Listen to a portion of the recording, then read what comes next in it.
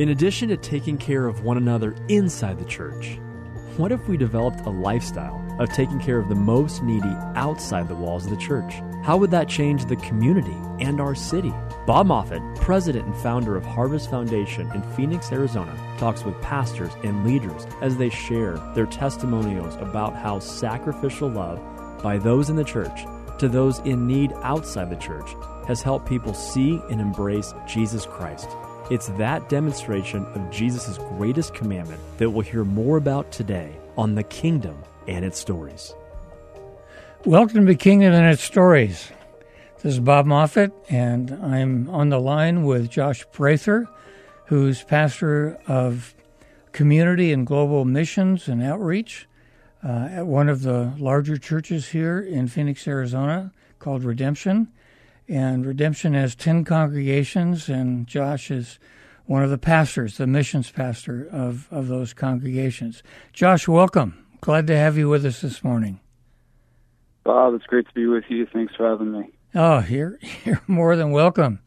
And in our Tales of the Kingdom program, we're trying to get as many ideas as we possibly can for how we can equip our people to be the hands and feet of Jesus in their home, in their neighborhood, and in their communities. And so, Josh, let me begin by just asking you, what was your personal journey in terms of coming to the position where you're really interested in equipping God's people in this way? Yeah, I think my personal journey goes all the way back to childhood. I was raised in the church, but never really confessed Jesus as Lord. You know what I mean by that is I said the prayer. If you grew up in the American Evangelical Church, there's an emphasis on saying the prayer, receiving Jesus as Savior, and I did that a number of times as a kid, but never really submitted my life to Him. But that happened in college through a number of different things. And, I found myself in a place of wilderness with just me and Jesus, walking with Him, which was beautiful, and trying to submit to Him as Lord in college. And then as I gradually started to grow in my faith, I think in reading the Bible, God really started to speak to me about nations and about the margins. And although it is abundantly clear, and I think we see that pretty obviously in Jesus' ministry, and it's a call to the whole church, I think there's a special calling God had for me at that point in time to really move me in that direction. Mm-hmm. There was no sense of being a pastor at that time. My dad was a pastor, and I had no desire at all to be a pastor. Yeah, at all. I understand, Josh. That's not one of the... Yeah. I want to be pastor, yeah. So, but, God was still moving me in that direction, towards the nations, towards the margins. Right. And it really just came from this word and time with Him as God started to speak to me. And then you find different speakers and pastors and mentors and books that kind of like mold you and form you in that direction. And then I found myself out here at this church, and this position opened, and it was just perfect for like what I was passionate about doing, what I sensed God was calling me to do. And it all just kind of fell together in God's plan.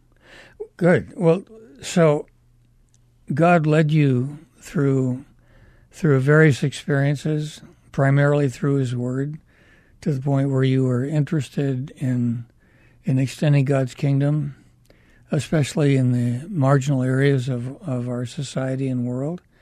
So then, as that journey developed, Josh, what is you, and as a pastor now, what is your vision for how the church should equip its people to reach out? Yeah, I think every pastor has to know their time, and what God is saying to the church in their time, in their place, and in their context. So I'm going to speak as I talk through what I think the church needs to be thinking about and doing. It's very contextual, I think, in particular for my tribe, the Evangelical Church, at this time in the 21st century in America, and what I think God is calling the church to do. Okay. And I think a huge Yeah, so that's just, it's going to be different, but I think that just calls each one of us to know God's word and know our culture and know our context, and hear his voice speaking to us in our culture and our context. But for the American church, the evangelical church now, I think there's a huge call to reconciliation, and to be the hands and feet of Jesus, to me, is to go to the margins. And this is to mostly predominantly maybe more white and affluent evangelical churches, and not just to go to the margins and serve, although I think that's a great starting point. But I think the call is actually to be with and to be family, to where the poor and the rich are one as family, black and white are one as family, healthy and disabled are one as family. If you look into our churches, I think you see a lot of division. I think racism is rampant in a lot of our churches, and I think that God is calling us to be reconciled, and not just reconciled with other believers, although that's a huge piece of it. If we're supposed to be a witness to a world that is divided and that is broken, I mean, if you look at politics now, my goodness, whether or not you're Democrat or Republican, and whether or not you love Donald Trump or you dislike Donald Trump, you see division. Am I not supposed to ask you where you are in that spectrum? We'll keep that between me and you. Okay, all right. Yeah, you're not supposed to ask that question. That'll derail us. All right. Okay. Oh, gosh. But whether or not, wherever you're at on that spectrum, I think the church has to be one. And that, to me, in our context, in our time, there is a vision that the world is longing to see, and it's unity in the midst of diversity. People that really come from different cultural backgrounds, have really different political views, do not understand one another when it comes to the context that they come from, but they link together as family in Jesus, with him at the center. Well, Jonathan, how do you go about accomplishing that as pastor of the churches that you're pastoring? How does that happen? What are some of the mechanisms, the way that happens? Yeah, so Bob, as you and I have discussed before, I think the primary means that most of the time when I talk to somebody about reconciliation or having friendship with people that are across a division, whatever that division might be, normally the first thing that people want is like a resource, like a book. Can you give me a book? Can you give me a training? So I tried to build off that and say, okay, if people want a training, and training matters, I think, you have curriculum and you walk people through that curriculum and you train them. I do the same thing, and that matters. But I want there to be, at the heartbeat of the training, there has to be relationship at the center of it, towards actually flesh on flesh, life on life. So to answer your question, one of the things that I've done is create a training with other leaders in the Valley called One Family, and this is what I just said before, trying to be one family across dividing lines, bridging the gap between division in the American church. There's a book people walk through, there's articles that people read through, they're around the table with people discussing it, but at the heartbeat of that training, it's challenging people, and there's experiences built in to where people have to be at the table. That's why it's called the Neighbors Table Training. It's called One Family, a Neighbors Table Training. And at the heartbeat of it is actually being at the table with neighbors that you don't have a relationship with. So if you look into and once again, this is all contextualized. So if your environment is highly racially diverse and you're in a white church, then we call people to sit at the table with your black neighbor. If you're in a context that has huge economic disparity and you're in a wealthy church, we would call people to sit at the table and be in relationship with neighbors that are of a different economic level than them. So when you talk about when you talk about table, that's more than a metaphor. That's a reality. Yeah. You're inviting people literally to a table where they sit around and build relationships with people that they normally wouldn't have contact with. Yeah, and I think to us, we use an acronym called the BLESS Rhythms, BLESS, and that's for bless, listen, eat, speak, and Sabbath. And most of the time... Say that again. Spell that out again so we can get that. Yeah, it's bless. It's the bless rhythms, and it's kind of like rhythms of life. And you say B is for bless, L is for listen, E is for eat, S is for speak, and S is for Sabbath. The Sabbath meaning like rest. And I like the eat part. So yeah, no, and I think most people like to eat. So at the table, I mean, do you actually do this around a meal? Yeah. So the heartbeat of it is a meal. There's a theologian that I appreciate named Mark Glanville that says Jesus ate his way through the Gospels. I like that. And I love it. And I think one of the most confrontational moments that Jesus had with Pharisees, it wasn't just his words, although his words, as we see with religious rulers and religious elite, his words were confronting, but his relationships as well were confronting. The people that he allowed to sit at his feet, the people that he ate with, the people that he spent his time with, the people that he touched, the people that he saw. There was a moment where Jesus was inviting Pharisees to sit at the table and have a literal meal, not a metaphorical meal. No, come and eat a literal meal. Right, but if you come to the meal, if you come to the table and have a literal meal, you're going to come with tax collectors, you're going to come with sinners, you're going to come with women of the city, you're going to come with the poor, and they're at the table as well. Right, and those weren't the people that the Pharisees were used to sitting down and eating with. No, those are not the people. Yes, absolutely no, not. They were not. They must have been shocked, when Jesus invited them to sit down at the table, and then they saw who was there.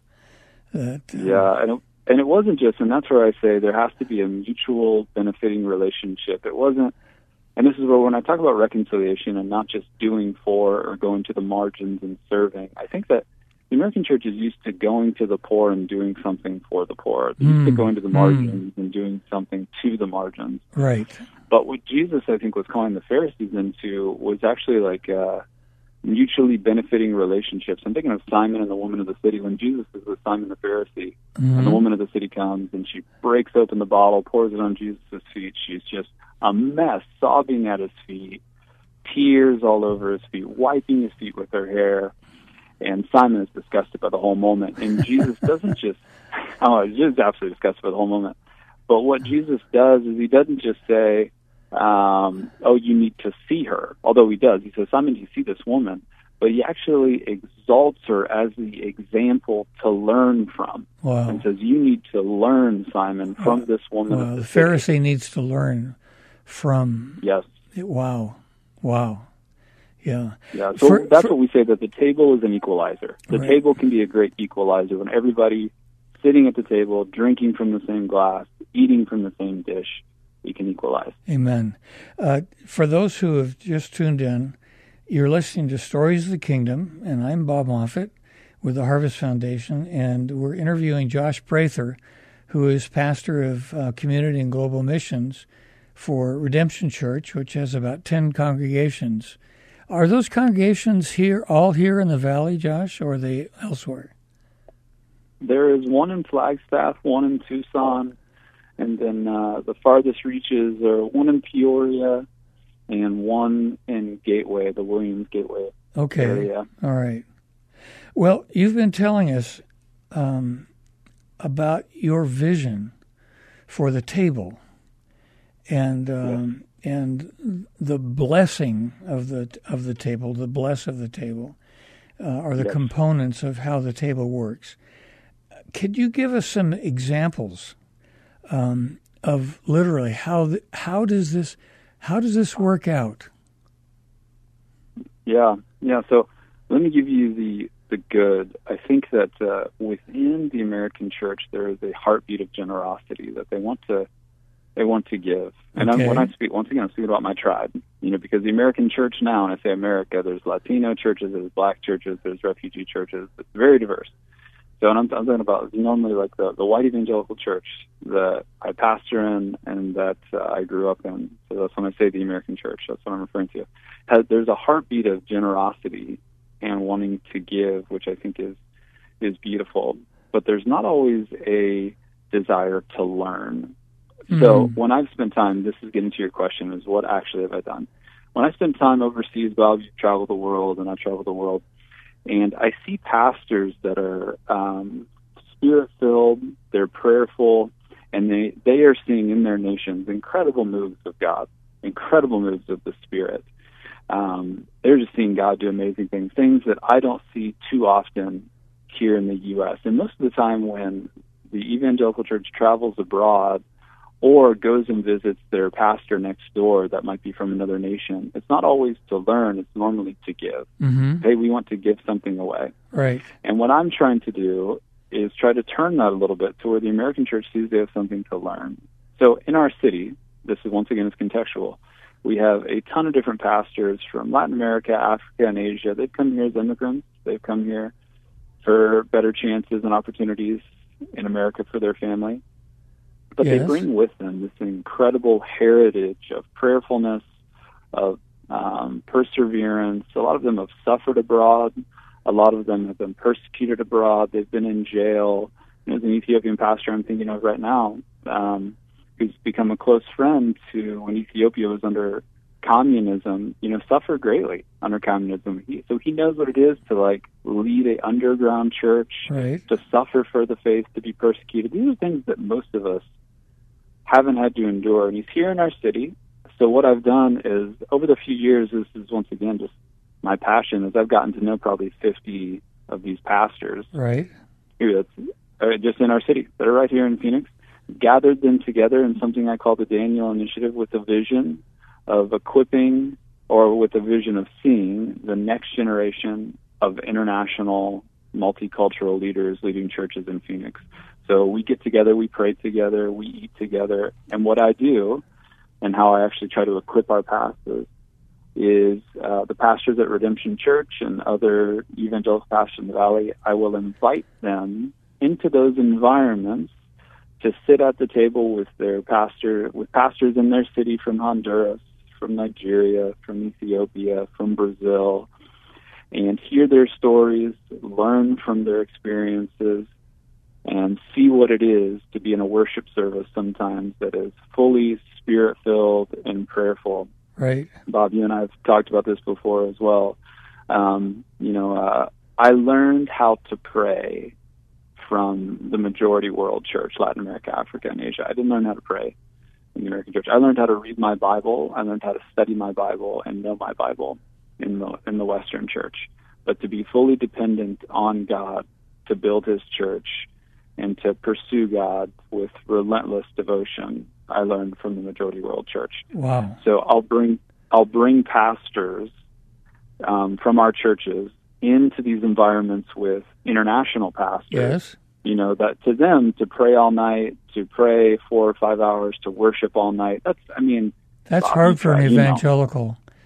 That is hard work for an evangelical. Yeah, our services are usually 45 minutes to an hour and a half. 5 hours, right. All night?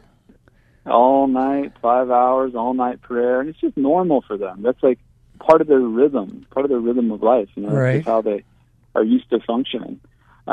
So to bring our pastors into those environments, to sit with these pastors, to learn from these pastors, and once again, to break bread with these pastors and hear their stories, hear their persecution, hear their devotion. There's a few stories that stand out to me that were pretty life-changing. I remember being in Ethiopia, one of my first trips abroad as a pastor, leading people abroad. Yeah. And I've been reading some books that have really challenged me in how to work with the majority world church. And I'm sitting down with the pastor, and he's talking to me about what he's done. And he's talking to me about the things that he's seen God do. And he leads a network or at the time he did, now he's since moved positions. But he was leading a network of about 300 churches, all mostly from conversion, where he saw God's Spirit fall on people. They were saved. So none by transfer from other churches. These are people that have received the Spirit of God and been converted through his ministry. He's seen his friends suffer and die for the faith because he left the Ethiopian Orthodox Church and he suffered for his faith, right? Being evangelical. being Spirit-filled. His friends suffered for their faith. And I'm sitting down, I'm having a conversation with him. He's sharing these stories of persecution, of suffering, of church planting, and seeing the Spirit of God move in great ways. I'm 25. I've just become a pastor. I don't know what I'm doing. I'm trying to figure out what I'm doing. Right. And I'm sitting there thinking, who's here to give?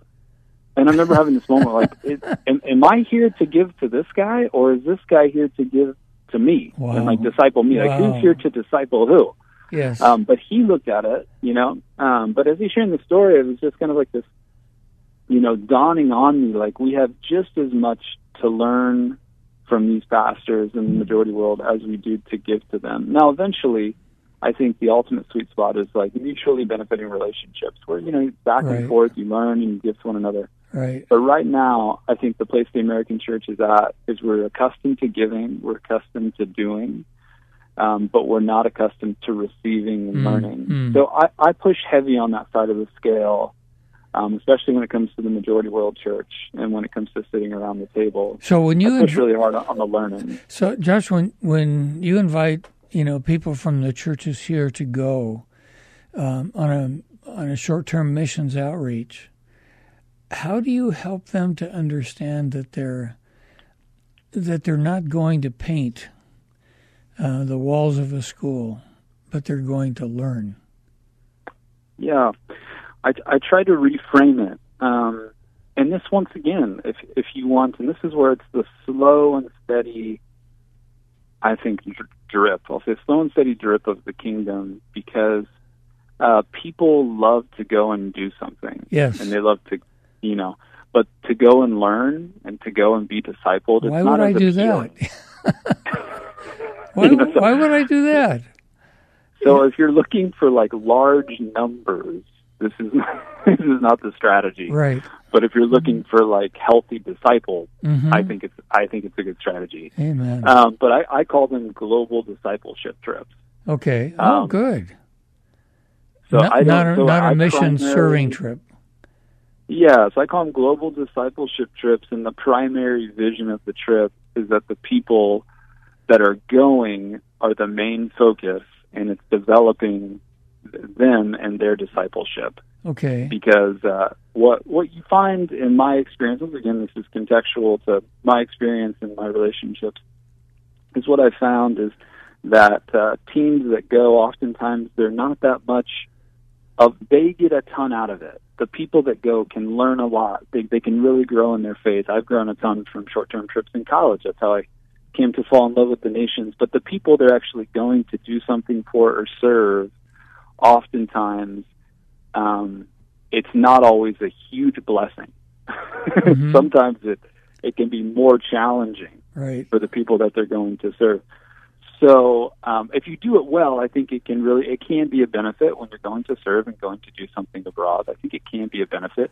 However, I think primarily in my experience, the people that are the most impacted are the people that go. The people that go on the trips. It's not the people that are actually served abroad, because as we know, Bob, like the long-term steady presence of the local church is what transforms communities. Okay, Josh, we've only got about a minute and a half. I would like you to give an example of how that might have worked right here. How did that, without doing a cross-cultural international mission trip, shortly, do you have any stories to tell us about how that might work here in the city? Yes. Yeah. So there's right now a revival movement of 3 different networks. I'll try to say this quick. 3 different networks, all international or minority-led. And there was a revival meeting a few months ago, and I invited a few people from our congregations that grew up in more, I'll say, tame evangelical churches that aren't used to charismatic, spirit-filled. We've got less than a minute, Josh. Yeah, so bringing people into those environments to where they can experience the presence of God, experience what it is to pray, sit next to their African neighbors, and be formed in those moments has been powerful for me. And then process it with them. So people have to have a desire to learn from minorities and from the margins. Josh, thank you so much And for those of you who are interested in what we're talking about, join us next week, and we'll have another interview to understand how others in our valley are becoming the hands and feet of Jesus.